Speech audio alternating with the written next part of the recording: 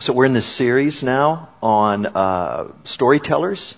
As teachers, we've been given an opportunity to share with you some stories that have impacted our lives and that we wanted to pass on to you. And I'm excited about that. I know we were all excited about that.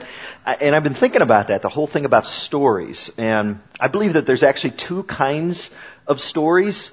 There are parent stories and then there are grandparent stories. Parent stories tend to be kind of all put together real nice and neatly, kind of fairly pious, fairly proper. Grandparent stories tend to be funny, unpretentious, embarrassingly candid at times. I came across a story here recently that is an example of this. It's something that happened a little while back. There was a teenage boy who came home at midnight and he sheepishly and apologetically reported to his parents that he had had an accident with a family car, a fender bender.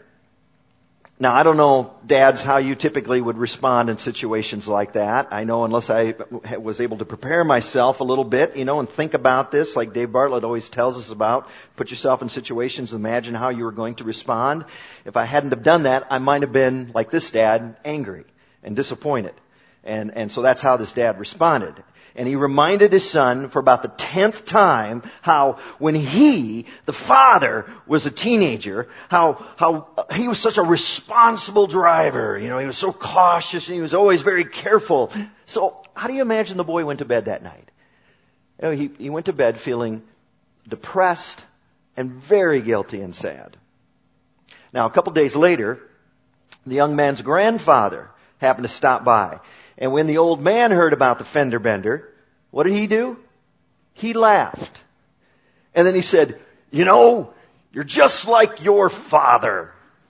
And then he puts a big compassionate arm around the young boy's shoulder and he said, did I ever tell you about the time when your dad took the tires off a 29 Ford and then he rode on bare metal rims down the Burlington Northern Railroad tracks, ruined all 4 rims. And then he burned out the transmission racing in reverse when he saw the train come up over the horizon and start barreling down towards him. And then the boy's eyes lit up and he looked at his grandpa and he said, really? And then out comes the whole embarrassing story, plus 2 or 3 other similar ones. What do they say about grandparents and grandchildren? That the reason that they get along so well is because they have a common enemy? So, parent stories. Parent stories tend to be pretty put together, pretty pious, pretty holy. Grandparent stories tend to be humorous and unpretentious and ruthlessly honest. So the story that we're going to look at this morning in the book of Genesis, the story of Jacob's marriages to Leah and Rachel. Well, this is a grandparent's story. And I'll explain that in a minute. But first, I want to just remind you of who Jacob was. Jacob was the son of, does anybody remember, son of Isaac, who was the son of Abraham. So you've got Abraham, Isaac, and Jacob. And if you remember back to when we did the Old Testament series, we referred to these 3 as the patriarchs of the Jewish faith. It was Abraham that God called out of a distant land to come to the promised land. And that's where God made this incredible promise to Abraham and said, your name will be great. And your family will be great. Out of your family, I will create a nation that will never be forgotten. And that was kind of a problem for Abraham because he was, at that point, childless. He and Sarah. And then in his old age, God blessed him with a son, one son. And that son was named Isaac. Now God made the same promises to Isaac. And then they had 2 boys, twins. And their names were Esau and Jacob. And Esau was born first, but Jacob came right on, literally on the heels of his big brother, his older brother. It says he was grasping at his heel. And that's really what Jacob's life was racing to try to get a hold of Esau. Until there came this moment with his mother's help actually, when he deceived his father into thinking that he was actually his older brother. So he received from his father the blessing that should have been given to Esau. And then he tricked his brother out of his birthright as the firstborn. And then knowing what he had done, that he had lied, that he had cheated, that he had deceived his family, and with the advice of his mother, he ran and literally ran for the hills, ran for his life because he knew that his brother and his father would not be happy with him. Now that happens just before what we're going to look at. And in between there is another story. It's a famous story that many people are familiar with, the story of Jacob's ladder. That's a parent's story.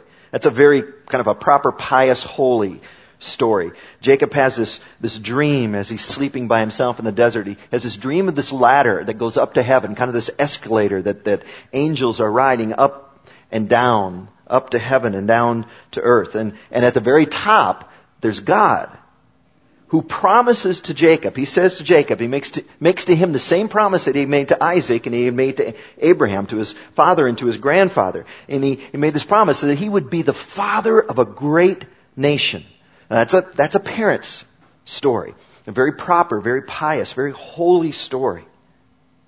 But then the one that comes next, the story of Leah and Rachel, that's a grandparent's story. It's like a grandfather putting his arm around your shoulder and he says, "Did I ever tell you about the time that Jacob got tricked into marrying the wrong woman and then he had to get married all over again?" And your eyes light up and you say, "Really?" Now in this dream, this Jacob's ladder dream, God promised Jacob that he'd be the father of a nation, but how in the world was that supposed to happen? To become a father, Jacob first needed a wife. He needed to get married. And the odds didn't look too good for him at that moment. And he doesn't have a wife. He's out all by himself, all alone in a strange place with no financial resources, running from his brother, running from his father, both of whom he's cheated and lied to. Odds don't look so good. He's probably not going to find a wife very soon. You know, in those days, actually the men, oftentimes with the help of the parents, they actually purchased their wives. And I know that sounds kind of crude and disrespectful by our standards, and it is. But that was the custom of Jacob's day. And Jacob didn't have any financial resources. He didn't have a dowry. He didn't have any bride money. He wasn't able to purchase a wife so that he could become a father, so he could have sons someday. So how's this going to happen? Where in the world is he going to find a wife? Well, Jacob comes to the land of Haran. And who does he run into but his uncle Laban? He's got some relatives in this area. This is where Abraham lived for a while as he made his way to the promised land. And Jacob's mother, Rebekah, who was Isaac's wife, who was Abraham's daughter-in-law, this Laban, that's actually her brother. So this is Uncle Laban. Now, I've got the story printed in your bulletin, so if you want to read the whole thing, and I'm going to start at the beginning with a couple of verses and read those, and then I'll point to three others as we go along. But I want to start here at the beginning, or Genesis 29, verse 16. Now Laban, Uncle Laban, had 2 daughters. The name of the older was Leah, and the name of the younger was Rachel. Leah had weak eyes, but Rachel was lovely in form and beautiful. Jacob was in love with Rachel, and he said, "I'll work for you 7 years in return for your younger daughter Rachel." So Jacob, he takes one look at Rachel and he says, that's the girl for me. I want to marry her. I want her to be my wife. I want her to be the mother of my children. So he works out this deal with Laban. Jacob says, "I'll work for 7 years for you."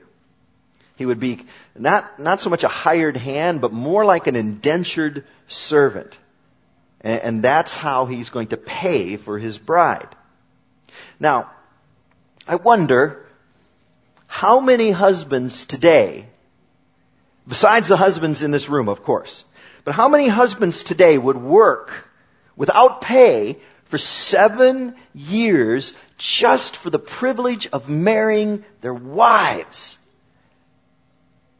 Let's see a show of hands. No, I won't do that. But, that's what Jacob did. He does that. Jacob served 7 years to get Rachel, the Bible says. But, and this is such a great line, such a romantic line, but they seemed like only a few days to him because of his great love for her. Isn't that beautiful? Isn't that sweet? Okay, so let's fast forward. 7 years is up. Jacob's indentured servanthood is over, and he says to his uncle Laban, okay, that's it, time's up. I fulfilled my part of the deal. I want to marry your daughter. So Laban turns over to Jacob a veiled young woman. But the next morning, in the morning's light, Jacob realizes that he has just spent the dark night not with Rachel, whose name means lamb, but with her older sister Leah, whose name means cow. And I'm not making that up. Those are actually what their Hebrew names mean. And the Bible doesn't actually say that Leah is unattractive. It only says that she has weak or delicate eyes. And honestly, I have no idea what that means. But it sounds suspiciously similar to that line often used to describe a blind date. She's a good bowler. Or he's got a great sense of humor. So here you have Jacob, trembling with rage. And he barges into his uncle's tent and he says, "What is this you have done to me? I served you for Rachel, didn't I? Why have you deceived me?" And that's kind of interesting coming from him. You remember, he was the one who deceived his own father, who cheated his own brother. And now he himself is being deceived and cheated. I guess what goes around comes around. You said you'd give me Rachel, says Jacob. And then what does Laban say?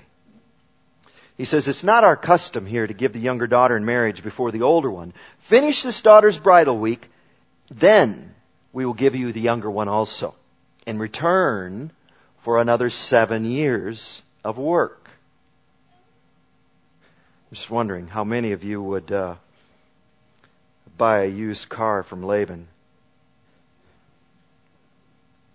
So finally, the two men work out a deal, kind of a marry now, pay later plan. A wedding festival in those days lasted about a week. And Laban agrees that at the end of that week, Jacob can have Rachel to be his wife, on the promise that he'll work for Laban another 7 years, which he does. And so at the end of that week, Jacob got married a second time. And the Bible says, and these are the last words in this story, that he loved Rachel more than he loved Leah. Now, up to this point, we've been thinking about this story, looking at it through Jacob's eyes. I want you to try to imagine how Leah felt about all of this. Leah with the weak eyes, who knows that she's not as pretty as her sister. And as her husband disappears into his tent at night with her younger sister, she knows too that he loves Rachel more. Leah knows that she was Jacob's second choice. Have you ever been second choice? Are you the girl that got dumped for the other girl? Or the guy who got dumped for the other guy? You the basketball player that got benched in favor of someone else? Are you the farmer whose neighbor got 2 inches of rain while your crops only saw a tenth? Are you the employee who always gets passed up for the promotion?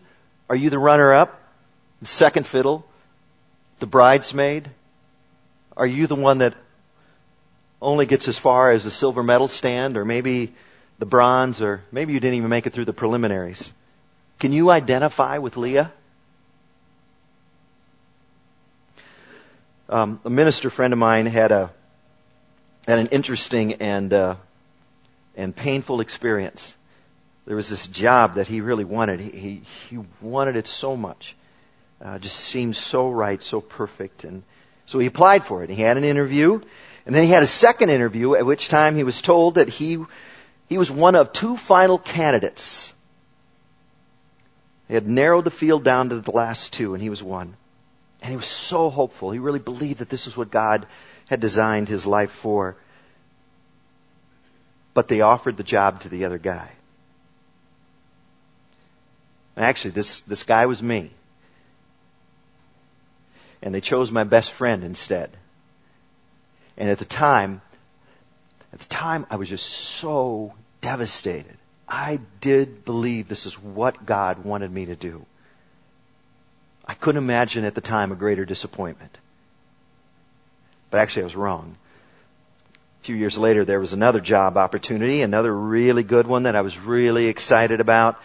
Another series of interviews. Once again, I was one of two final candidates. And again, I came in second place. But this time, the other guy turned the job down. After all that time and effort that he had invested, now he decides that he doesn't want the job. So they came to me and they said, okay, the job is yours. So you know what I did? I said no. I really wanted that job, but I didn't want to be second choice. I wanted them to want me as much as I wanted them. And I know that maybe was a bit immature on my part. It happened a long time ago. And I feel like things have worked out pretty good. I'm happy doing what I'm doing, where I'm doing it, and who I'm doing it with. But at the time, that's how I felt. I didn't like feeling like second choice. Can you relate? Have you ever felt that way? Have you ever been second choice? It hurts. When the silver medalist on the Olympic medal platform starts to cry, most oftentimes those aren't tears of joy. When you want to be first and you come in second or third or don't even make it through the prelims, that hurts. So Leah, she's kind of the patron saint of everybody who's ever come out on the short end of the stick. She's a patron saint for all of those who have been second choice. Leah, the loser. Your wedding's supposed to be the happiest day of your life. But by the week's end, Jacob was in the arms of Rachel, the lamb. And Leah was physically and emotionally abandoned. How hurt and disappointed she must have felt. Can't you hear her saying, why can't I be beautiful? Why can't I have a beautiful life like Rachel's life where things just seem to fall into place? Why doesn't that happen for me? Why do I always have to be second choice?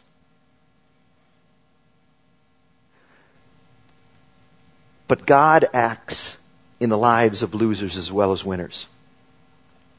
To be second choice doesn't disqualify you. You still are one of God's deeply loved children. Now, this is what happens later on in the story. When Rachel died in childbirth, it was Leah who continued to give Jacob the sons that God had promised him.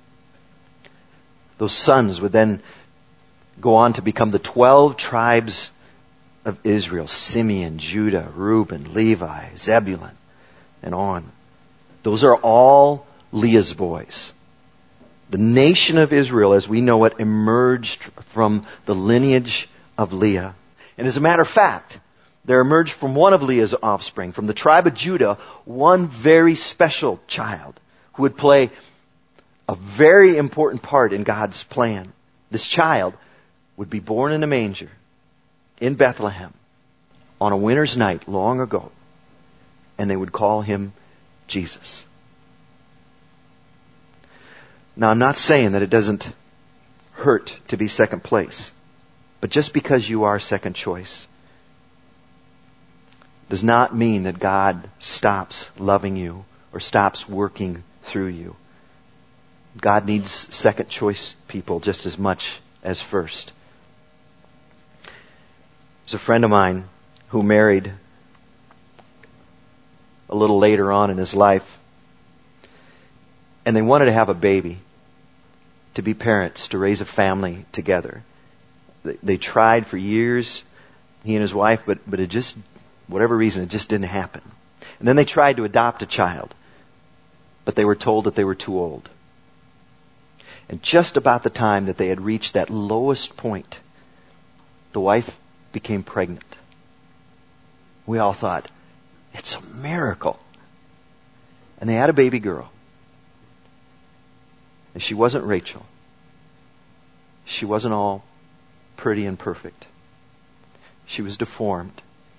Where her legs should have been, there were two little stumps. So the nurses, they wrapped that baby up so that the mother at that initial moment would see only her beautiful face. And when that long-awaited miracle child was handed to the mother, she pulled back the blanket and saw the emptiness where her daughter's legs should have been. And for a moment, the mother fought back tears. And then she said, and we'll never forget this, she said this with such conviction. She said, God knew how much we needed her.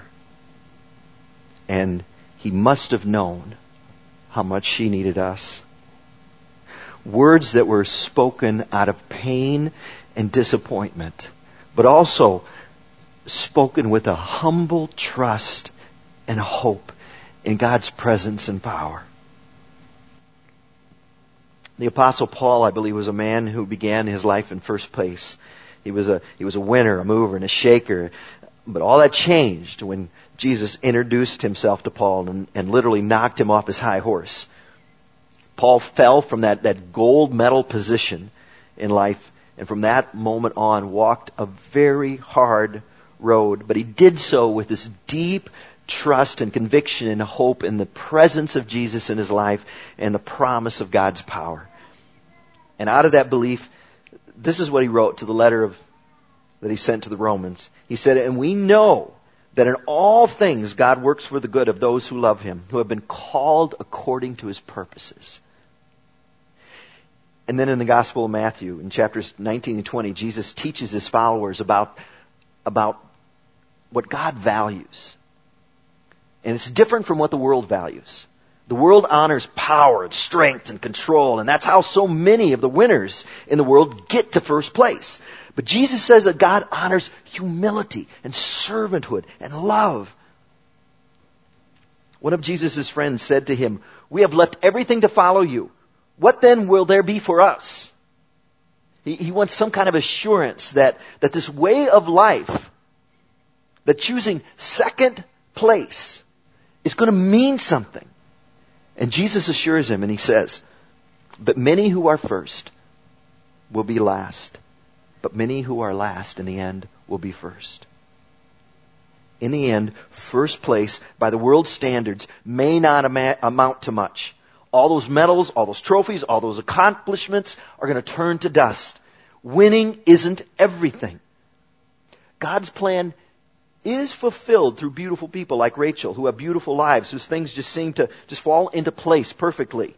But God also works through the Leahs of our world, the ones who finish second, the ones whose lives are not perfect. So we are gathered here this morning. We are winners and we are losers. We're first choice and we're second choice. And third choice, and fourth choice. We are all blessed by our Creator with varying degrees of beauty and grace and physical ability and charm, but one thing we all have in common, and that is that we are all deeply loved by the Father. He has a plan. First choice or second. Winner or loser. Rachel or Leah. And that plan cannot work without you. Let's pray.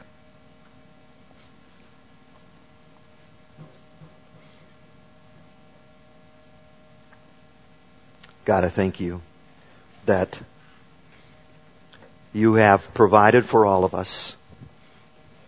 That you have a plan for all of us.